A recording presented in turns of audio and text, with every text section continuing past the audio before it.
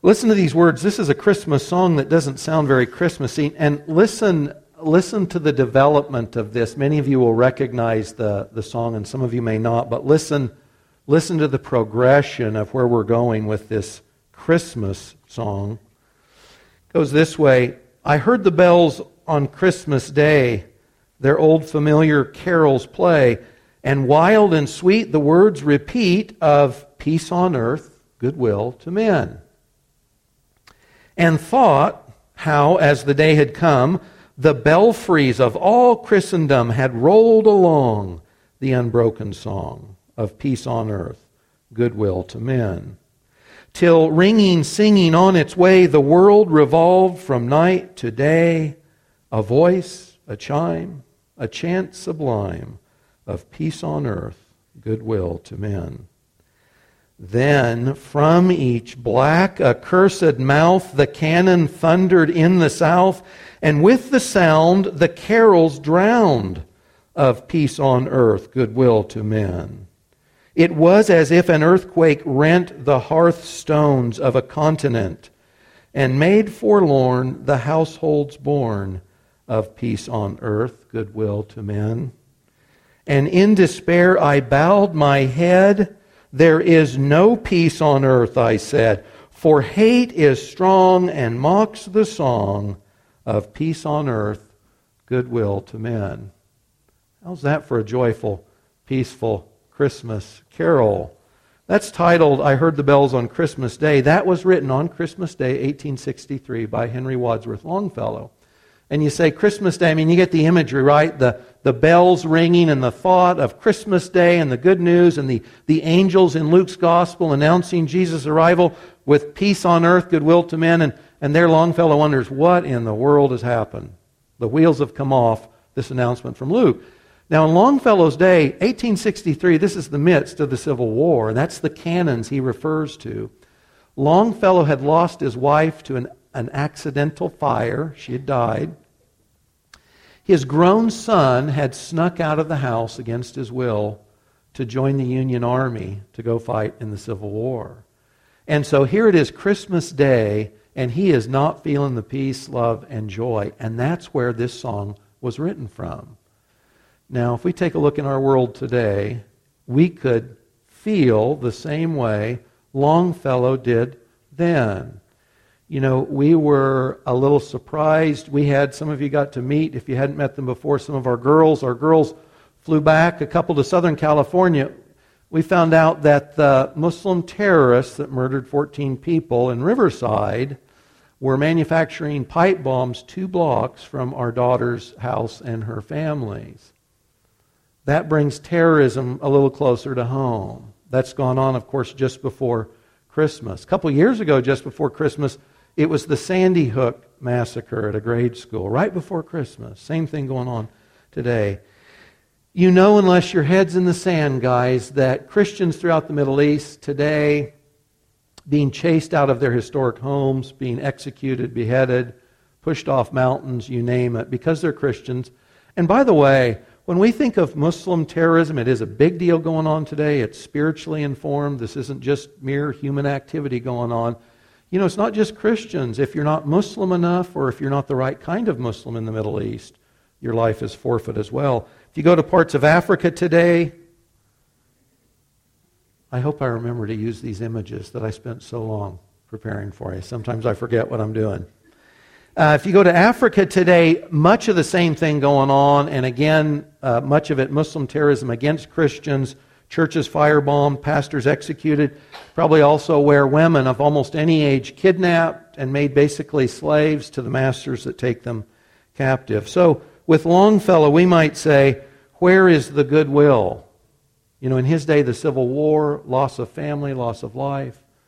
But for many of us facing all kinds of challenges too, much less the greater challenges in the world around us, why is peace so hard to find? Why is goodwill such a rare scarcity?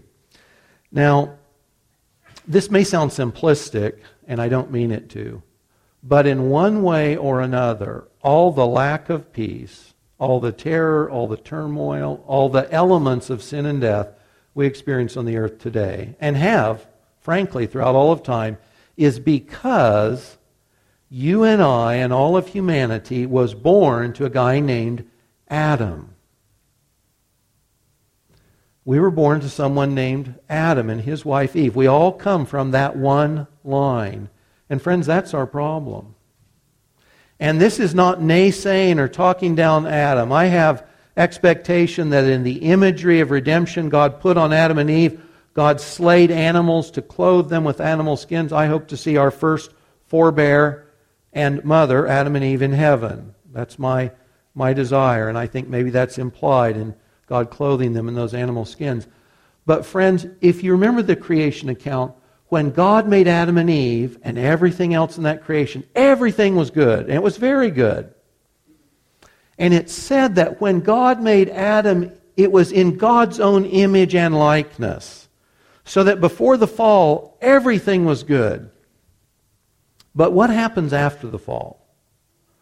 When God told Adam, you'll die if you eat, you'll die if you don't believe me and obey me, Adam had no concept, I'm sure, of what would be included in death. When God tells him you'll die, what does that look like?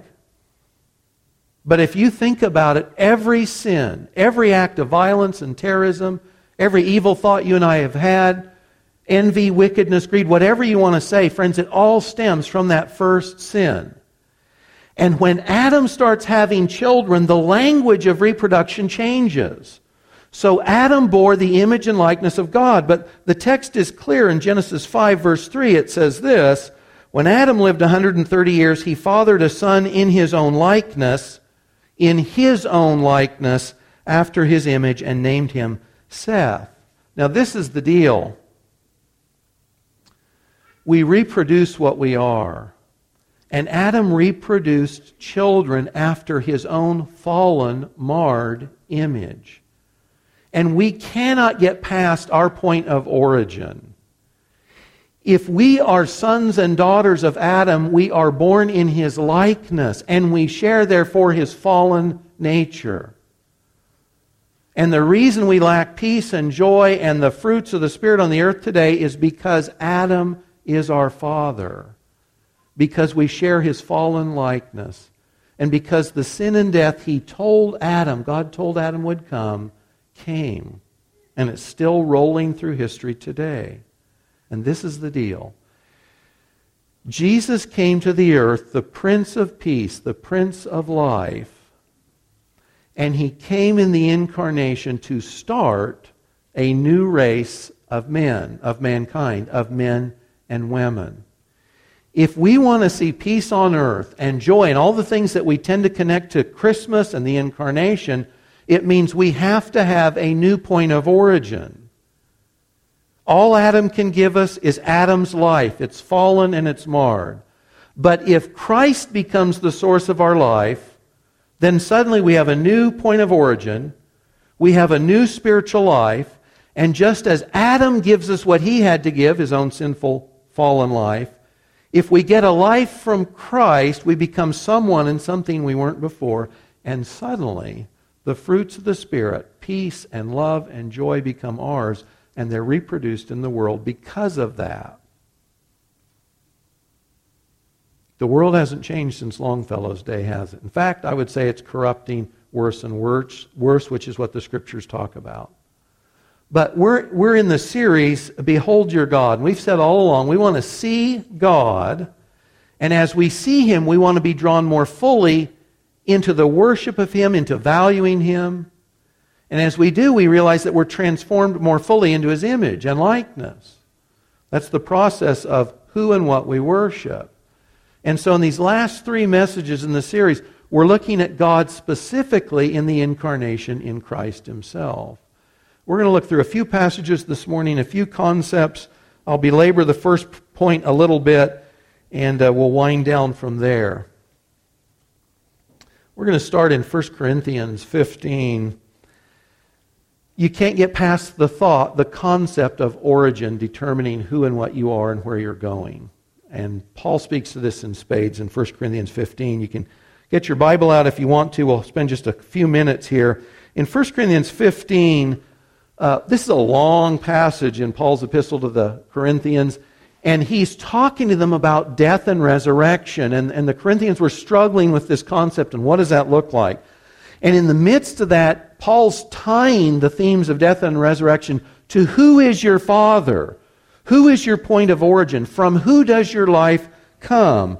So listen to this. I'm starting at verse 21. Here he's talking about the realities of death and resurrection. And he says this, as by a man, and this man is Adam in the Garden of Eden, as by a man, the first Adam, came death. Death came from Adam, and all death in the world that's ever been, every element, every aspect of it has come from Adam. By a man, this is the second man, the last Adam, Jesus, has come the resurrection of the dead. In Adam all die.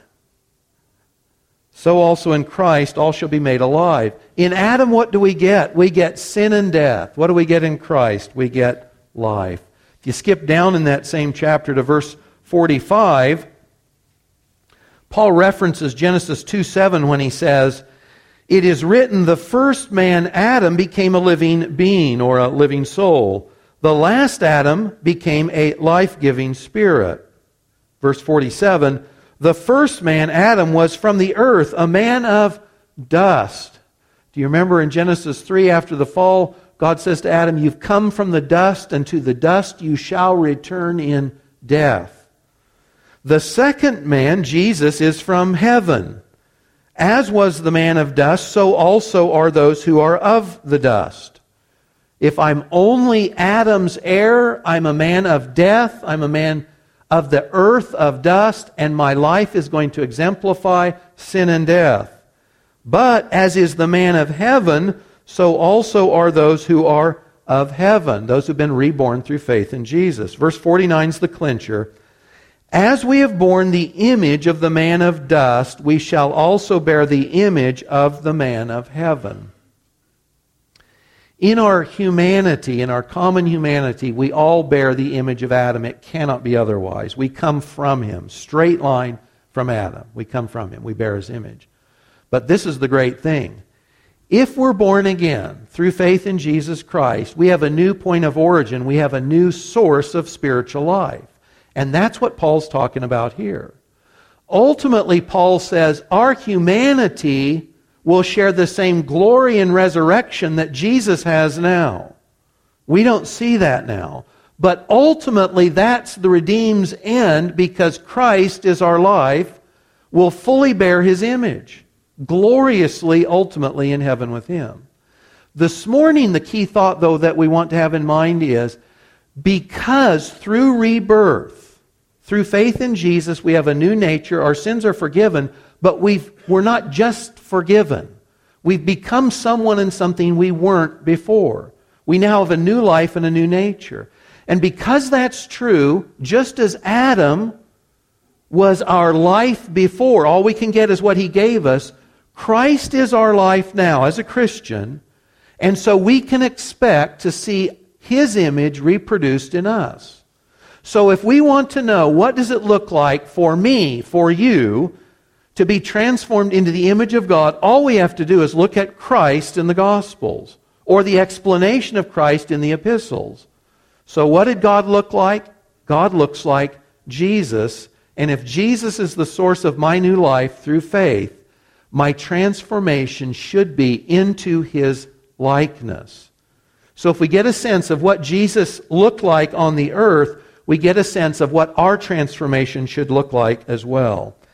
Now, there's lots of ways we could look at what is Jesus like. And therefore, I hold up an image, if you will, of Jesus, and I say, that's what I should be looking towards. That's the transformation my life should take me towards. Galatians 5 would be a great place to do that, but we don't have time this morning. It lists the fruits of the Spirit, 9 fruits of the Spirit that are typical of the life of Christ in us. And there we're talking about things like love and joy and the peace Longfellow looked for. That's one of the fruits of the Spirit. And it's contrasted in Galatians 5 with the things we get from our original father, Adam. They're contrast, but we know that. We're going to take a shorter list this morning. I hope you have a study sheet in your bulletin. I just want to look at 3 ways in which the life of Jesus is demonstrated in the Gospels And that life we can look at to say, this is what I aspire to. As I see Jesus in these ways, that's the transformation I should expect in my own life. Just as the corruption of the sinful nature of Adam is at work in the world today, Jesus' life, His perfect life, the fruits of His Spirit should be at work in our lives today as those reborn through faith. So we looked at this element a couple of weeks ago, but it bears repeating today. And the first point you've got is Jesus' humility and love. The context for this a couple weeks ago was Isaiah 52 and 53. We said Jesus was the suffering servant that Isaiah predicted. And we tied that to Philippians 2, that New Testament passage in which Paul says this is the kind of humiliation Jesus was willing to walk into knowingly, no humiliation too deep, in order to glorify His Father and to save us. But the context of the Philippians passage was Paul saying, you should have the same mind, the same willingness to humble yourselves that Jesus displayed in His willing humiliation. That Jesus' humiliation became our model. If I want to know what does God's life in me, what does transformation in my life look like, one of them is simply humility. Now this morning I just want to run down a litmus test. If we want to say, do I see the humility of Christ in me? Here's a list that I found helpful in the past and others have as well. And just click through this in your mind. Again, this is on your study sheet. Am I characterized by complaining? Am I characterized by complaining? Kids especially, this might be a good one for you. Am I characterized by complaining? What does complaining mean? Complaining means I'm proud, not humble. That I think things should be the way I want them, not the way someone else wants them. Do I lack an attitude of thanksgiving and gratitude? These are all stated in the negative, but the opposite, the positive, is what we're aspiring to, right? This helps us put our finger on those areas in which we're not seeing the fruits of the Spirit, the life of Christ, in our transformation. An attitude of thanksgiving and gratitude. Are we an angry person? Are we a person characterized by anger? Anger is born of pride, not humility. Things aren't the way I wanted them. Do we focus regularly on our lack of abilities or achievements and lament? In other words, I should be doing more. I should be more important. I should get more. Are we a perfectionist? Guys, aspiring to a high level is a good thing if it's to honor God. But for most of us, the truth is perfectionism is simply the expression of pride. And if you're a high-performing person, it's easy to be inflated by pride, not humility. Are we a perfectionist? Do we talk too much or talk over others? What I have to say is more important than what you have to say. Do we need to be in control? Does it have to be done my way?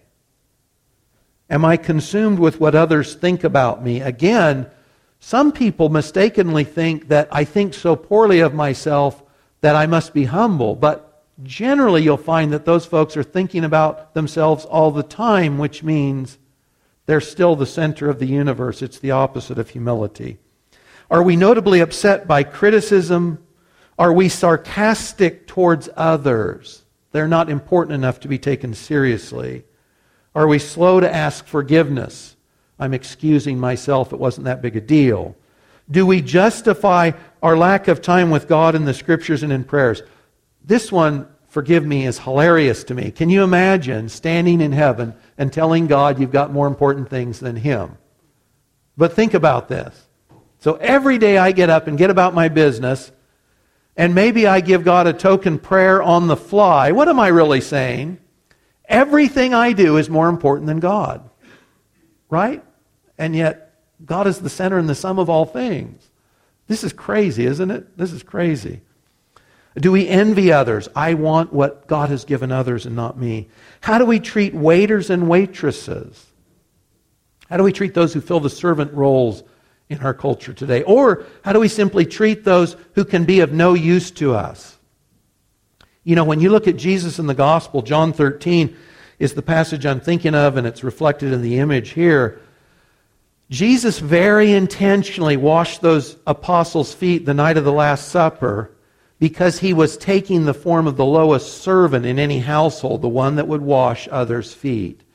And he said, I'm the master, I'm the rabbi, I'm the teacher, and if I'm willing to wash your feet, you should wash each other's feet. You should be willing to humble yourselves. This is why we've said repeatedly, there's no job too menial. There's no job beneath you and me as Christ's followers. Jesus displayed humility. And to the degree that we have His life in us, and we're walking in that, we will see His humility in us as well. What's the benefit of humility? If you say, why is humility so important? There's a number of things that could be said, but the one I want to focus on here is just that humility enables us to love God and to love others. And that's exactly what you see in Jesus' case. I'm not going to go over these passages in John's Gospel, but you have them on your study sheet there. Jesus humbled Himself so that He could show love to His Father. And you read these passages and He says over and over and over again, I'm doing these things so that I can glorify my Father. My Father has first place in my life, and I want to glorify Him. Why do I want to glorify my Father? Because I love my Father. Jesus demonstrated Deuteronomy 6 verse 5, what He would later say is the greatest commandment. Love the Lord your God with all your heart, mind, and strength. Well, that's exactly what you see Him do. When we read John 3:16, God loved the world, He sent His only begotten Son. Jesus said yes to God the Father, to the incarnation, and to the crucifixion, all its suffering, and to the resurrection because He loved His Father and wanted to glorify Him. Jesus demonstrated what love of God is like, and it requires on our part humility. But also that humility enables Jesus to love you and I as well. John 15:13, greater love has no man than this, that he would lay his life down for his friend. And Jesus says to those apostles, that same night He washed their feet, you're my friends, and I'm going to lay my life down for you. Jesus was also the demonstration of what He called the second great commandment. This is from Leviticus 19:18, love your neighbor as yourself. If you think through some of the gospel stories, Jesus displayed miracles because they validated His claims to be Messiah. But He also did a bunch of miracles just because He cared about people, because He loved people, because He saw them in their point of need. He raised a widow's only son. This image is from the account, I think it's Luke 7. Jesus is walking into a city, the Prince of Life, and there's a funeral procession coming out of the gate of the city at the same time. And the imagery is stark in contrast, isn't it? The Prince of Life meets death at the city gate. And this is this widow's only son, her only hope of future provision. And Jesus stops them, and He raises that son back to life. Now, it's a resurrection, and it proved who He was, but can you imagine what it meant for that widow? That Jesus reached out and touched her with this miracle by giving her son back because He loved her, because He cared. Or if you think of feeding the 5,000, do you remember the context? The apostles, the disciples are saying, Lord, there's a lot of people and they need to eat. You better send them away. And do you remember what Jesus says? He says, I have compassion on them. They've been with me all day. I care about them. I want to feed them. And so He fed the 5,000 out of love and compassion. When you read Jesus reproving and rebuking His disciples in the Gospels, that's out of love too.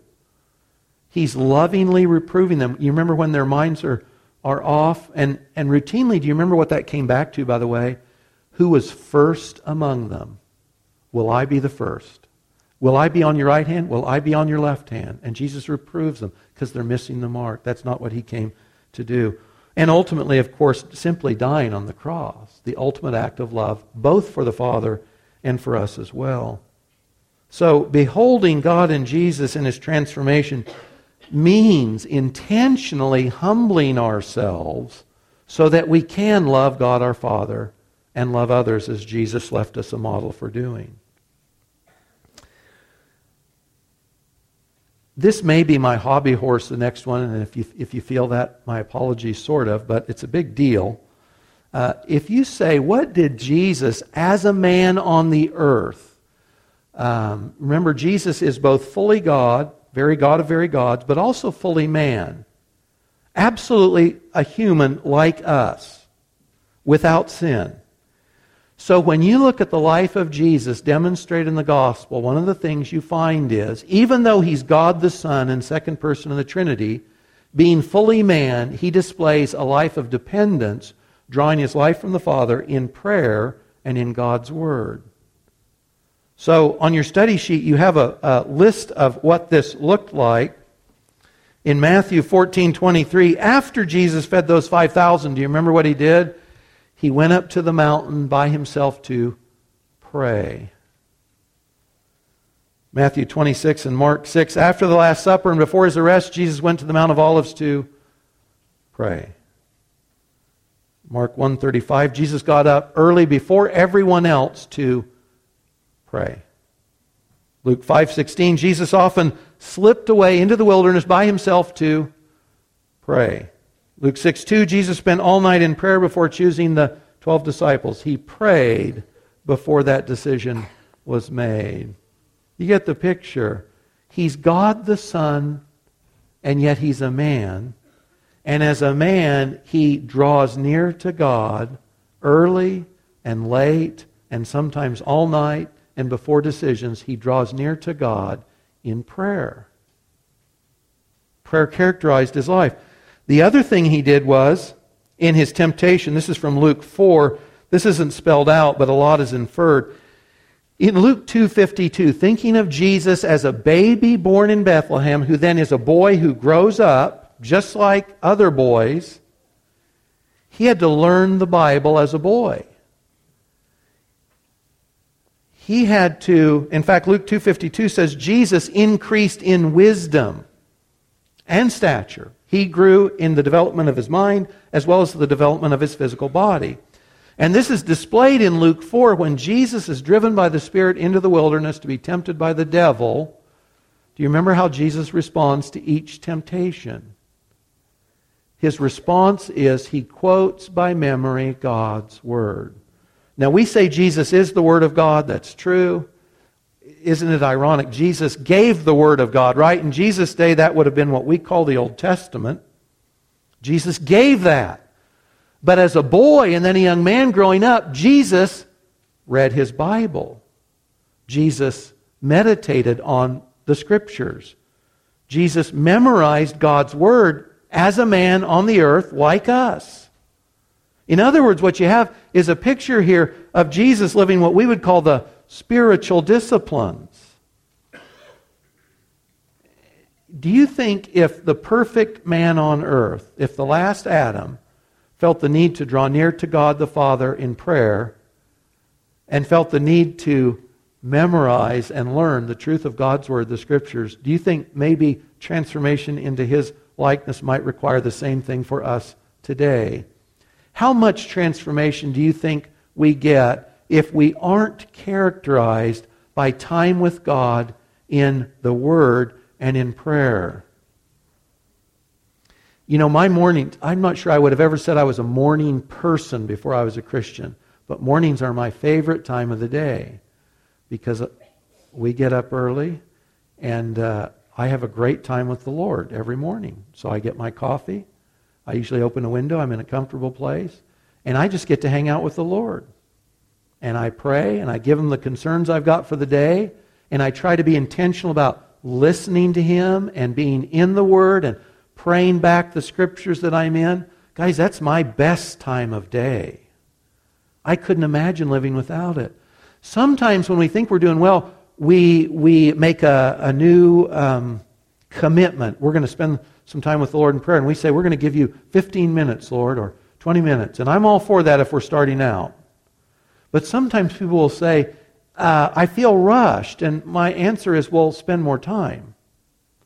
It's not that what you're doing isn't a good thing. It's that you need more time to do it because it's that important. Jesus drew His life from His Father.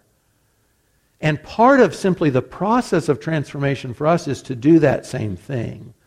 The more you're drawing near to the Father in prayer and in the Word, the more transformation you'll see. and the more of Christ's life you'll see in yourself. It simply cannot be otherwise.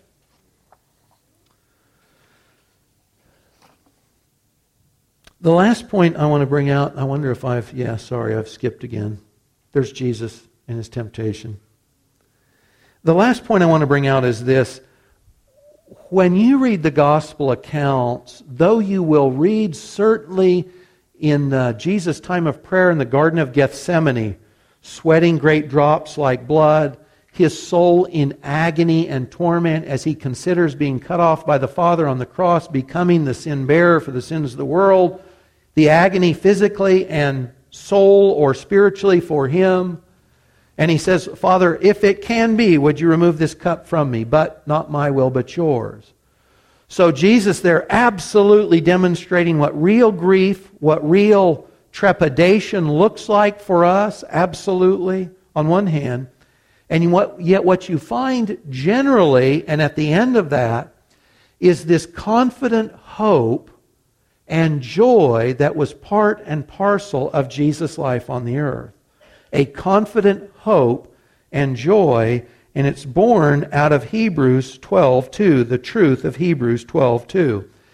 If Jesus, think of this, with the weight of the world in his crucifixion coming upon him, the Scripture still says that his life was buoyed by hope and confident joy. And it says that in Hebrews 12:2, that we look to Jesus, the founder and perfecter of our faith, who for the joy that was set before him endured the cross, he despised the shame, he's seated at the right hand of the throne of God.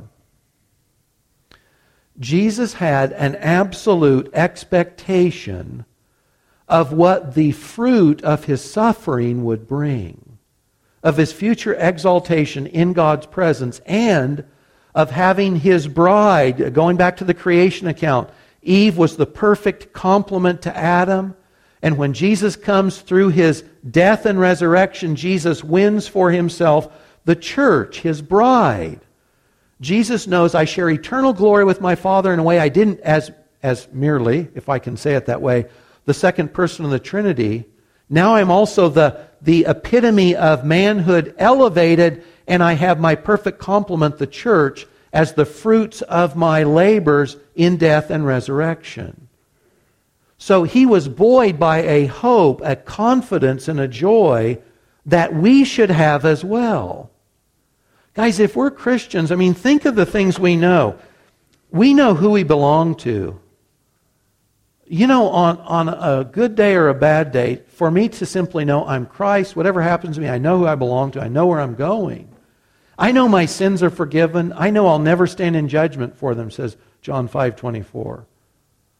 I know my sins are forgiven. I know if I live life short or long, I get to spend eternity with the source of all peace. Hard to find today. The source of all peace and joy and life forever and forever and forever. I know things now. In fact, the verse from the announcements, be faithful to death and I'll give you the crown of life. There are Christians today. They are willing to die, be faithful to death, knowing that God has a greater reward. And friends, Scripture says that when we stand in the halls of eternity, the sufferings, whatever they were on planet Earth, however bad they seem, will seem as nothing compared to the glory that will be ours in that day. See, if we can lift our eyes up to Jesus on the cross, who for the hope set before him, for the joy set before him endured, we can experience that same uplifting, strengthening hope and joy ourselves. That's part of the life of Christ in us. It is his peace. It is his joy. It is a confidence in his promises. G.K. Chesterton said of hope, hope is the power of being cheerful in circumstances which we know to be desperate. That's good. The circumstances you and I live in on the earth today, they're desperate, and they're more desperate for others around the world. But if you're a Christian, you can live with confident hope and joy. John Greenleaf Whittier said it this way poetically, I have not seen, I may not see, my hopes for man take form in fact. but God will give the victory in due time. In that faith I act. And he who sees the future sure, the baffling present may endure. That's true for a Christian. The future is sure.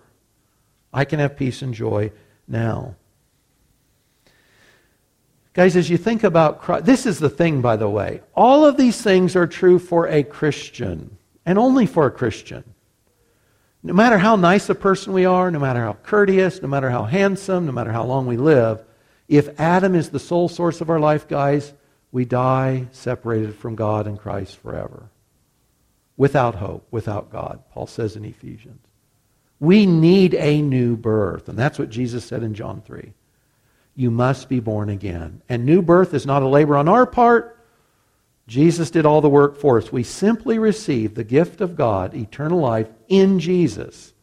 Jesus becomes, through faith, the head of our new life. He's the one whom we derive our life from. And then we become His image bearers again on the earth. It's a great transformation. He lived out His life in humility so He could love others. That's our transformation. He lived life of fellowship with the Father, prayer and the Word. That's our means of transformation. He lived in the image of God with this hope and confident joy based on the certainty of God's promises. Well, listen to how Longfellow ended his poem. You know, that last verse we read was one of despair, wasn't it? There's no peace on earth, I said. Hate is strong and mocks the song of peace on earth, goodwill to men. But that's not how his poem ended. That's not how the song ends. Then pealed the bells more loud and deep. God is not dead, nor does He sleep. The wrong shall fail, the right prevail, with peace on earth, goodwill to men. Now, friends, ultimately, as Christians, we wait for the rapture and the second coming of Jesus Christ to the earth. And He's going to bring a righteous rule here. And He is then going to set up an eternal kingdom in which peace and righteousness reign. Until then, Christians remain His image bearers on the earth today. And we should be bringing peace on earth, goodwill to men. That transforming grace that should be at work in us to the lives of those around us. Father, thanks that Jesus is everything and all that we need. And Lord, would you enable us to see Him more clearly, to love Him as we ought, and in that loving embrace, Lord, to more fully share His image in our transformation, especially this Christmas season. In His name, amen.